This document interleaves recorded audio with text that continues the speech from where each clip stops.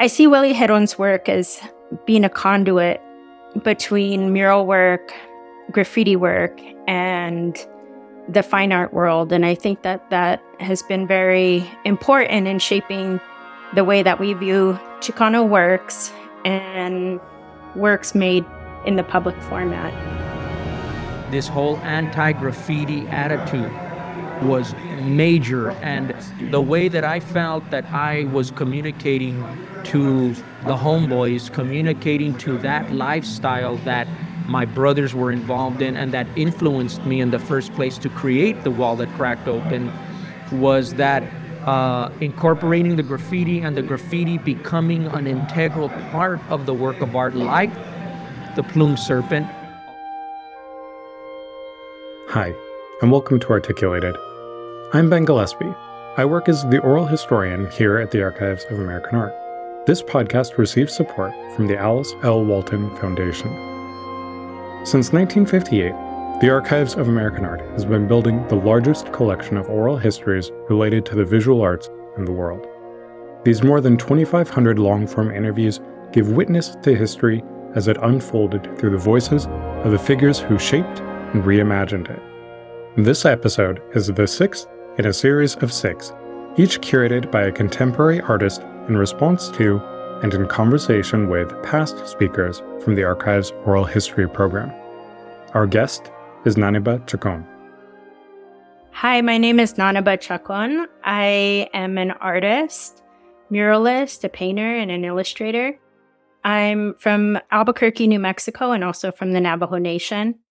The majority of the work that I create is public work pieces in the form of murals, and a lot of that is community engaged work. I enjoy creating this work because I like bringing in landscape.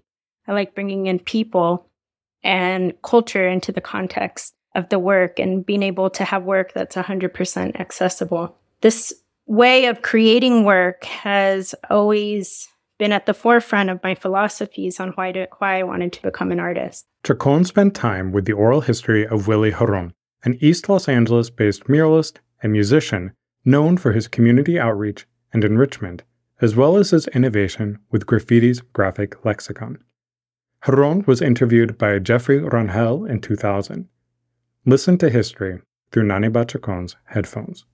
Willie Geron was born in 1951, and he has had an art career that has spanned over 40 years and spanned outside of mural making. His artistic career includes conceptual art and music, performance art, mural, as well as other public artworks. One of the areas that I feel Geron is most known for is being one of the founding members of OSCO. OSCO was an LA artist collective whose members included Patsy Valdez, Gronk, Henry Gamboa, and they were all influential Chicana artists in their own right. Geron's work, I think, because of these different avenues that his work went into, it didn't only stay within mural work, but breached into all of these different areas, was able to speak and kind of infiltrate many, many different types of people and movements within and beyond Chicano culture itself. Of course, his work is seen not only in Los Angeles. His mural works are still preserved and still reside there, but his contemporary works can be seen globally. I see Willie Geron's work as being a conduit between mural work, graffiti work, and the fine art world. And I think that has been very important in shaping the way that we view Chicano works and works made in the public format. He makes very clear distinctions on why it's important to make work that's in the public realm, very pure and very indicative of the places that they reside. And his ability to capture the landscapes and the environments that he creates his work in and not make it contrived, not make it about making his own statement, but rather kind of weaving in the stories that are already integrated into those landscapes, into the imagery and into the context of the work. It's very important. It's almost that he's saying that his work is in conversation with the landscape and with the people and with the concepts that are already residing there. and that his murals and that his ideas around that aren't to be an authority on any of the topics or the subjects, but rather to add to the conversation of the community. What I thought was the most interesting about his early childhood and its relationship to the mural making process is his emphasis on how his grandparents were Pachucos. And I think understanding that his voice as a young brown person, of course, was very nomadic, and it traveled all of these different places.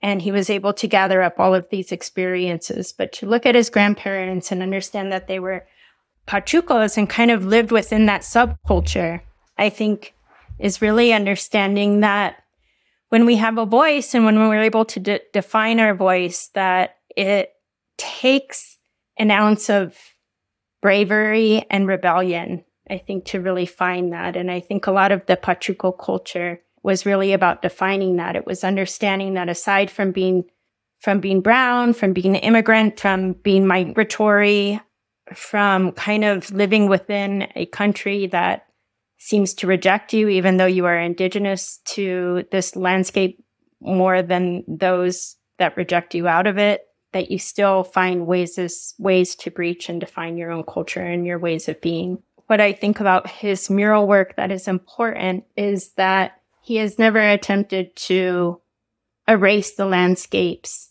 and not acknowledge the landscapes where the work resides.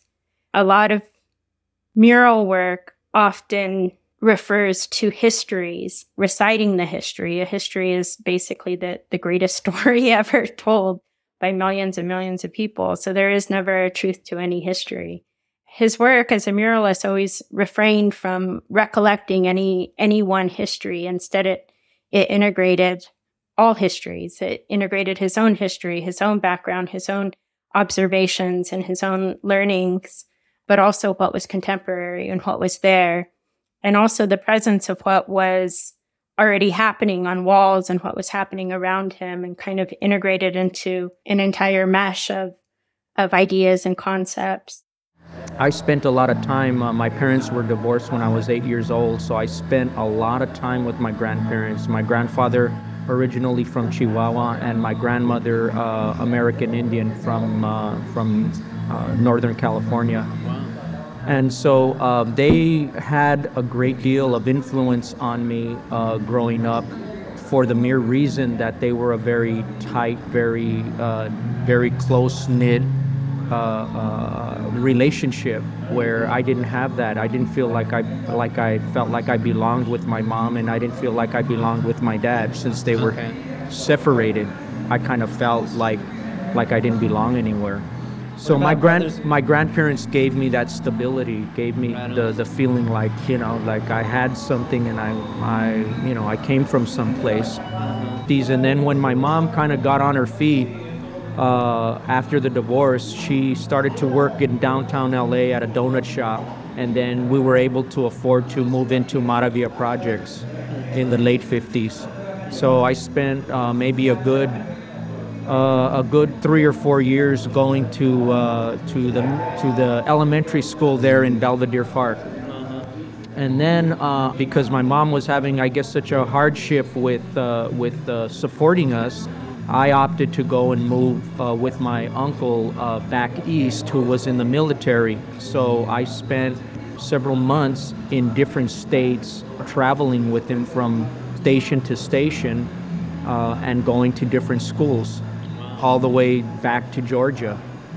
So I spent about 1.5 years with them, and in 1962 I won my first art award, and I was in the 5th grade, I believe, when I won my first state art award, and that was in Kentucky as an artist, and that kind of really propelled me into making me feel really like I had something that I should follow through with. That. Yeah, and I got a lot of support from people I didn't know.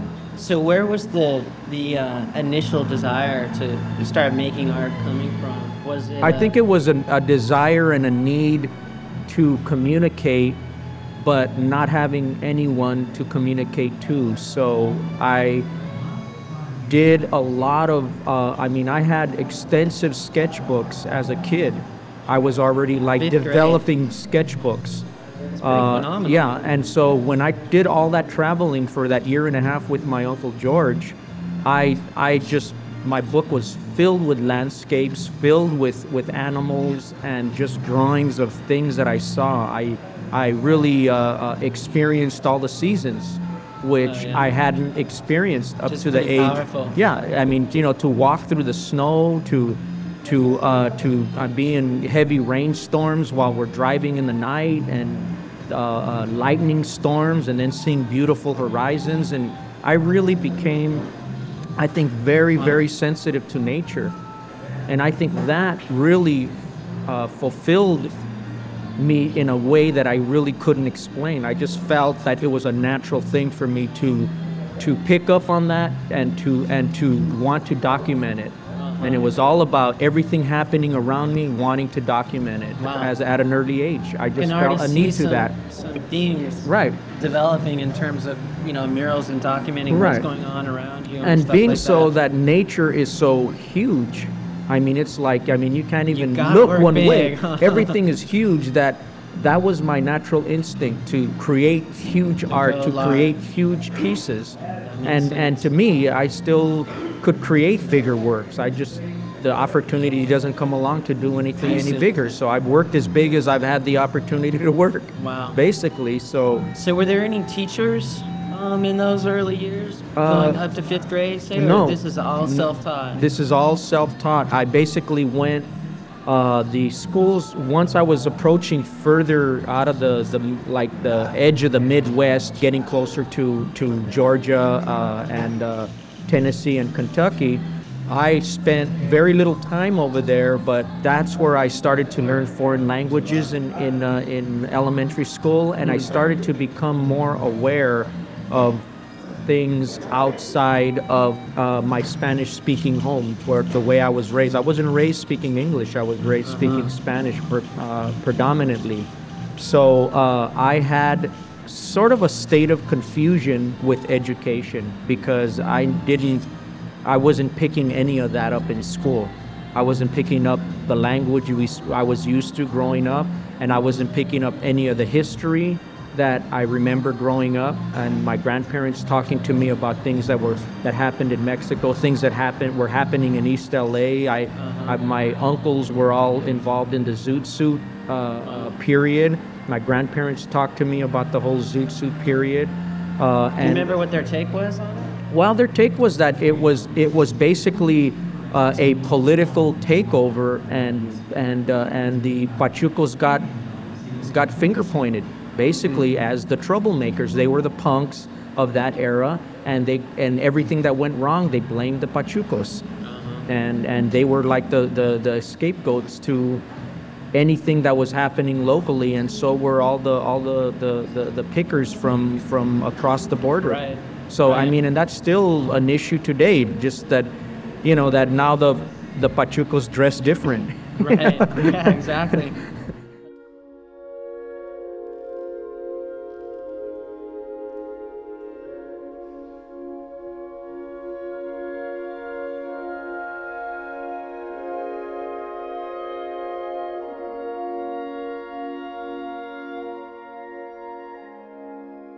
Coming from a graffiti background, going into being a muralist wasn't a first choice that I had thought of, because I saw those worlds as being inherently very different.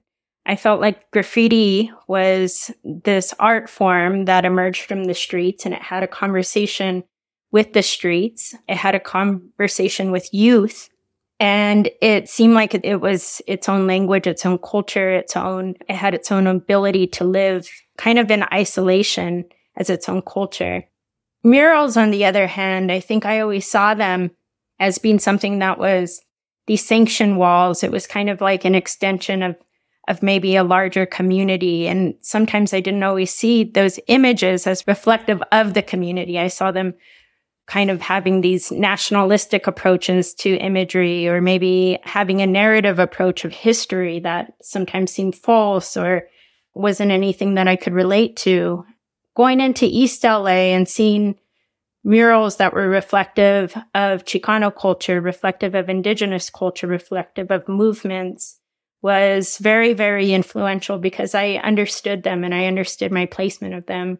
When I first had seen Willie's murals in City Terrace, parts of his murals, especially the wall that was cracked open piece, has integration of graffiti at the bottom of the mural itself.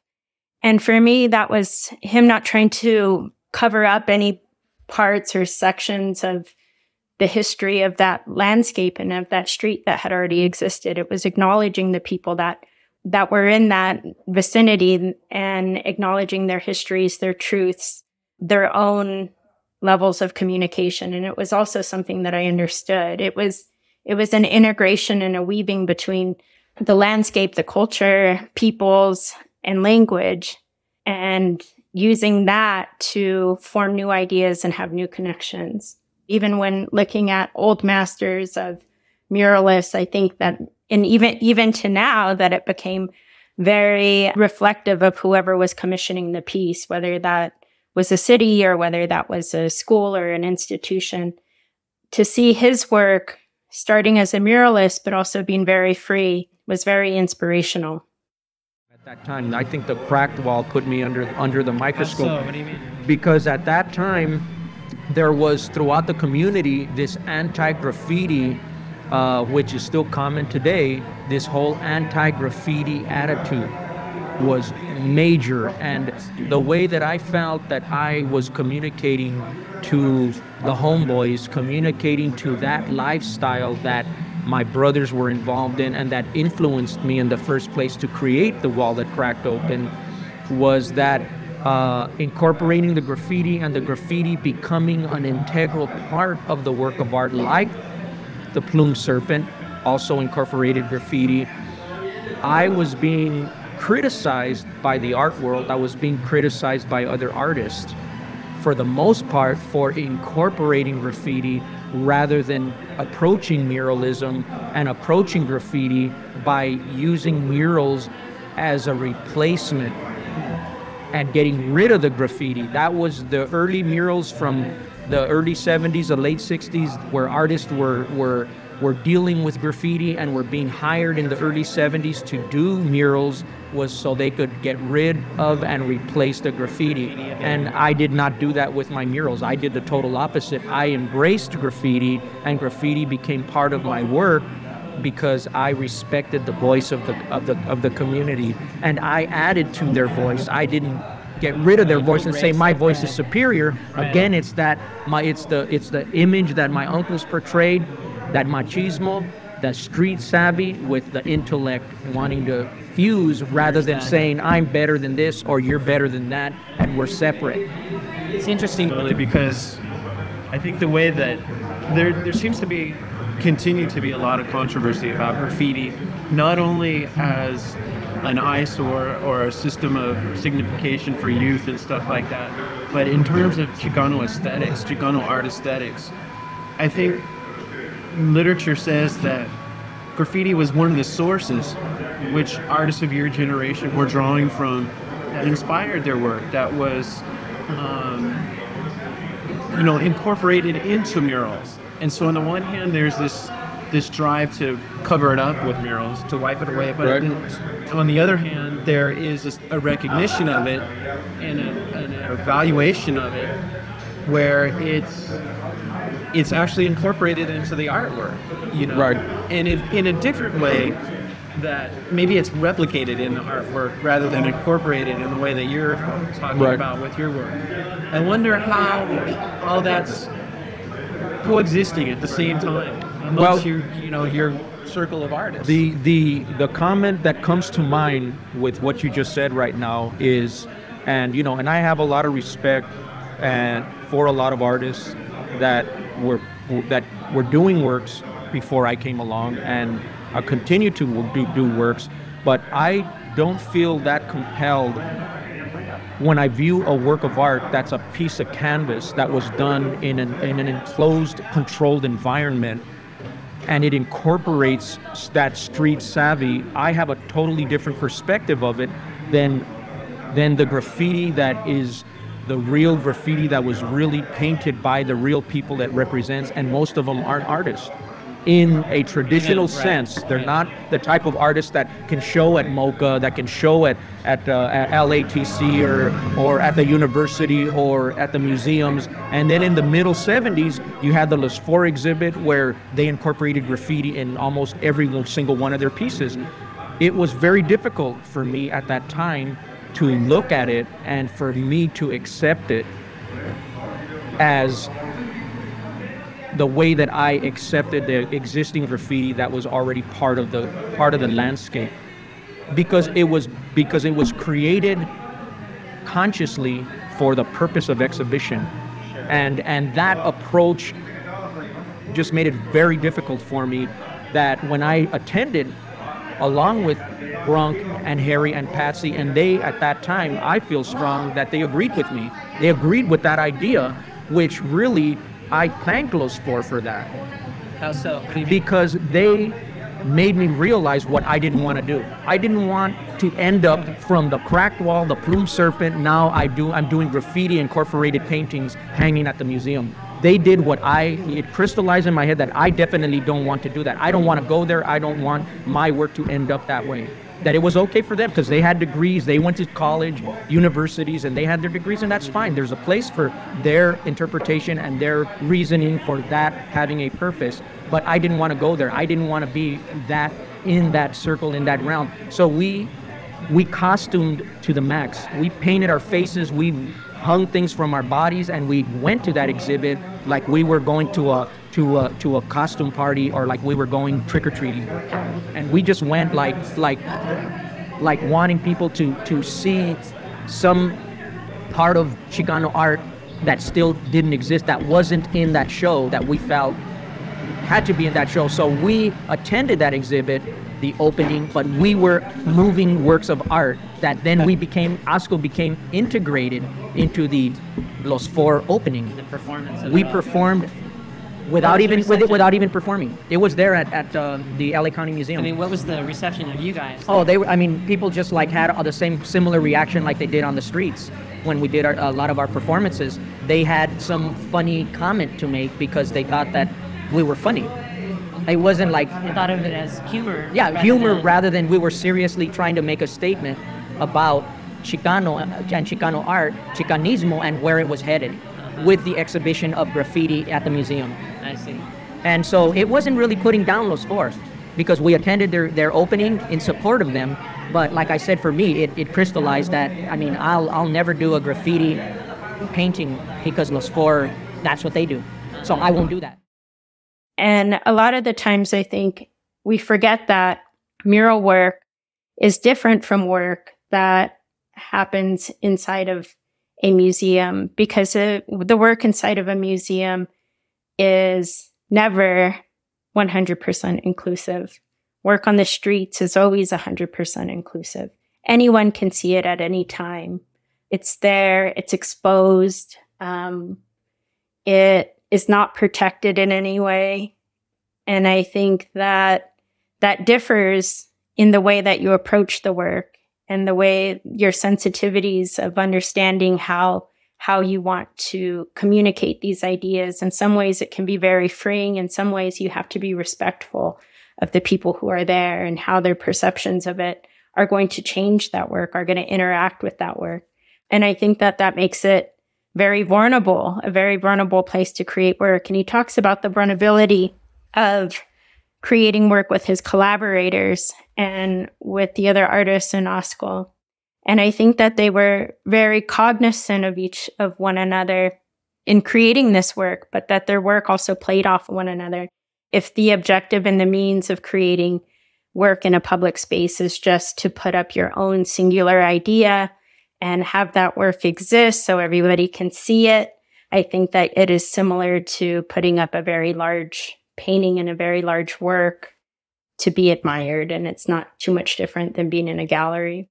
I think if you put up a work with the intention of it being in conversation with the environment, conversation with people, maybe with youth that you are working with people that you interact with on the street, with graffiti or tags or markings on a building that are pre-existent, and you don't aim to cover those up. You aim to let them live and let them live as part of the piece, as part of preservation, then I think that you are creating a work that is exceptional, and it extends beyond your ego. It extends beyond the limitations of your own ideas and the own conversation that you originally set out to have. It changes the work indefinitely. And I think that leaving space and room for that is what sets Willie's work apart from other muralists in time, and really pushed mural making into having this ability to be fine art, but also to exist and acknowledge the people of a space. I think because primarily we worked in a similar medium to say the pen and ink and the repudiograph approach to expressing ourselves was the common thread. But the way we executed our imagery, I think there was some similarities. Sometimes it was very easy to say, okay, let's do a drawing together. For us to work on a drawing together made sense because our styles weren't so different that, like you're saying, it's hard sometimes to tell where Grunk left off and where I started off, and maybe where Harry left off and Grunk started, or where Patsy left off and I started. It's sometimes it's hard to tell. But that, I think, when we started to become bored with staying separate and isolated from influencing each other, that's when we truly started to integrate our work together and truly become influenced by each other. And not because, oh, I see this Almaraz mural and I like this little section, so in my mural I'm going to do something that's kind of similar because I like that. But it was more like Almaraz calling me and saying, help me paint this section right here, and then me going and actually painting that section with him. There's really a difference between how we started off as a group and then how we evolved into actually working on the same pieces together. Even though in the beginning, when we were working separately, it seemed like we were influencing each other, we probably were, but not the same way as when we would actually draw on the same drawing. And I think we did a lot of that. Grunk and I worked a lot together. Patsy and I worked on artworks together. Harry, all of us, we all painted together. We all drew together. And it was a completely different approach. And it wasn't traditional in that sense for four artists to work on one piece. Right. And to me, that was what made it Chicano, was the idea that like when I did the mural, the concept for the mural for the World Cup, was the way the players are from different countries, different ideas, different nationalities, and different people work together to achieve one goal. We felt that we were symbolizing Chicanos working together to achieve one goal, and that's by working on the same work of art. There was a design by that. Yeah, including the performance. It's like we were telling the world, Chicanos have to get together. We have to work together. We have to respect each other's differences, but we have to fuse together and become this integrated puzzle that's complex. And you have all these pieces, but they all create Ahora Lo Verás, the Mexicano drawing, where there's like, Grunk does 5 faces, I do 3, he does some of the arms, I do some of the fingers, but it's all of us together creating the finished piece. Yeah, so to me, there was that symbolism without us being totally conscious of it. That's cool, man. How old is that guy? Gotta set a lungs on him. Give him a microphone. Exactly. He's got one. You're just like, what was that me? It's just. He's got it. We got Yeah. it here on this one.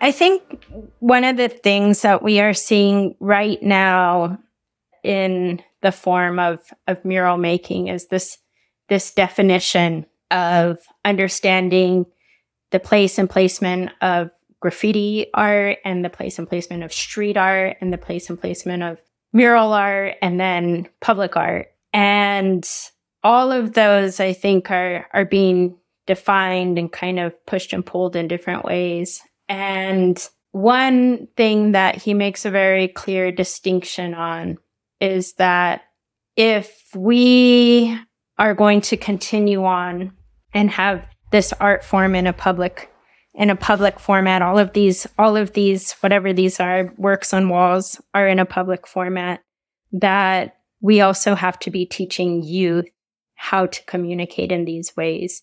And not necessarily that we should have any kind of jurisdiction on the kind of content that they're making, but that they understand, that they have the tools and the knowledge to be able to create works like this, however they choose to do it. I feel like that is, again, understanding art as revolution. It's one thing to be able to create work and have it exist on this very intellectual level. But if that work isn't reaching youth is basically the ones that will carry on into the future. And they are the ones who are going to preserve this work, to understand this work, to continue and to create more ideas that are reflective of their communities and reflective of their own movements, that they also need to be included into this dialogue.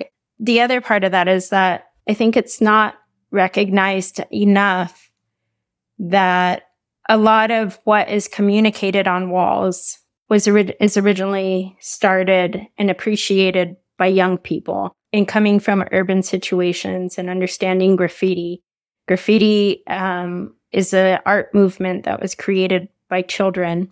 And as these children mature, it's important that they have the skills and the know-how to continue on and express their ideas. And the organic nature of the way that Willie learned to create work, of him, kind of being this self-led artist and being very observant of his environments, being very observant of, everything, the good, the bad, and the ugly around him, and understanding that all of that related to the conversations and the larger political conversations that were at stake, that it wasn't, an us and them, it was all of us, it's everybody. And not one factor is above the other. So in bringing in children into work and using it as a tool to teach, as a tool to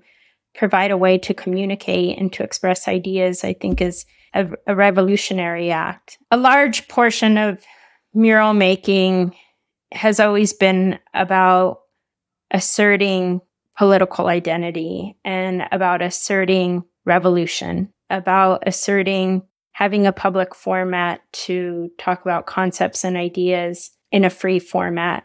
And I think that to be able to teach that to kids, that whatever they're thinking, whatever they're feeling, whatever they want to express is important, and that it can be done through art, it can be done in a visual manner, and it can be done in a way that everybody will see it, they may not hear your voice, your literal voice in every instance, or you may not have the bravery to be able to say all of the things that you want, but you can express them, and people will always feel that expression.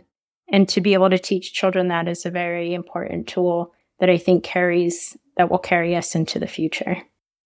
I think that the body of work that I created in the 70s came out of the desire to communicate change and to document things that seemed really obvious on the street, to document those things, but to also inspire change. For me, the 90s made a big turnaround too, with the whole invasion, or the whole issue of the Persian Gulf. That was that was a very strong message to me. That really was an event that took place that sort of retainted me in a sense, that made me start to become more and more deeper involved with social issues and the way people just have this disregard for other people. And the whole idea of respect, the whole idea of getting to know other cultures and getting to know other people and giving them their space and their room to be who they are, where they came from, rather than this concept of everybody's got to blend and mix in and everybody has to eliminate some of their culture, eliminate some of their past in order to move into the future. All of those issues, and for me in the 90s, helped to create a person within me that is kind of a culmination of the 70s, a culmination of the 80s, and that's what the 90s was for me. So, and then now I'm dealing with really going back to the early 70s and working on projects and inspiring projects with the youths again. And I'm going for full circle, beginning with the restoration of the wall that cracked open. So I'm like, it's 1972 all over again. But it's cool because, and I'm really, I have a lot of energy about it, because I just feel that it's a whole new generation. And now I'm in a position to educate, where before in 72, I was a sponge, and now I'm not a sponge. I'm kind of like squeezing myself and putting water on other sponges. Does your recommitment to youth have anything to do with being a parent and raising your own daughter, children? I think it has something to do with that, but it also has a lot to do with feeling like I didn't belong and feeling kind of disconnected as a child and growing up. I think it starts there. Whether I would have had children or not, in the early 70s when I was doing it, I just, and working with children and youths that were having problems, it's because I could relate, because I grew up that way too. And I turned to the streets and I saw nothing but violence and nothing but drugs and nothing but things that I don't know why to this day I just wasn't inspired to be that way. I was inspired to paint and to draw and to document it, but to send a message of hope and the fact that there's light at the end of the tunnel and you don't have to grow up this way. To me, that's been my plight, and I feel that there are a lot of youths out there, if not more than when I was growing up, that need that. And there's a need for people that have that compassion out there that don't need that, and that don't need to collect money for it. I mean, I don't feel compelled to be paid for it. And that's another thing that why I have the motivation that I do, is that I'm not looking to get paid for it. But if I get commissioned to do projects, those projects, I need to include children to assist me, because they get the experience while someone else covers me to do the work and to make sure it's done the right way, professionally, from a person that experienced. But at the same time, I get to share that experience and that knowledge with the children. And I think that's important. Is there a different approach to the murals, what you're trying to communicate in the murals, or is that same approach, is that same sense as wanting to communicate that there as well in that medium? Well, I think with my murals, of course, it depends on the commission and the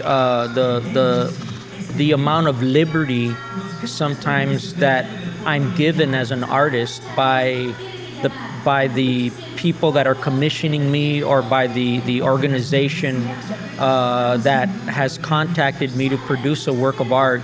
often I'm, like many other muralists probably could agree or maybe disagree, that I find that today a lot of the murals, including some of my own, have a tendency to have to deal with too much bureaucracy and too many people wanting these pieces, these public works of art, to be too much to too many people. And I think a lot of the murals have lost that oneness and that sense that some of my earlier works and some of the works that I've done don't fall into that category. But I just feel as a whole, muralism has just taken a step towards being too commercial. And that's the thing where I stopped for almost 8 or 9 years. I actually stopped doing murals and concentrated more on my music because again, it seemed like I was having to come up with new icons and new approaches and new concepts for muralism, because everything was just becoming so commercialized. And the problem being that a lot of the corporate involvement and monies have been using these huge panels on the sides of buildings, and they're really taking the whole concept of these huge paintings and commercializing them so that people don't want and don't embrace anything that represents the people and represents the political issues, the situations. So what I have been inspired to do, and I'm hopefully going to be working on my second project, is to start targeting high-risk communities and approaching institutions that are within that geographical city and presenting high-risk youth programs and start to involve them in mural painting and start to recreate and regenerate new works of art that are by and from the youth, with my supervision and my control, to be able to make sure that comes across, that the youths aren't overshadowed or overpowered by commercialism. So their message and their ideas of things out there really come out the way that's truly their voice, what they really want to say. And I feel that a lot of them are in an oppressed situation, that there's a good possibility that we're going to see, resurgence of revolution and resurgence all over again. And I really feel,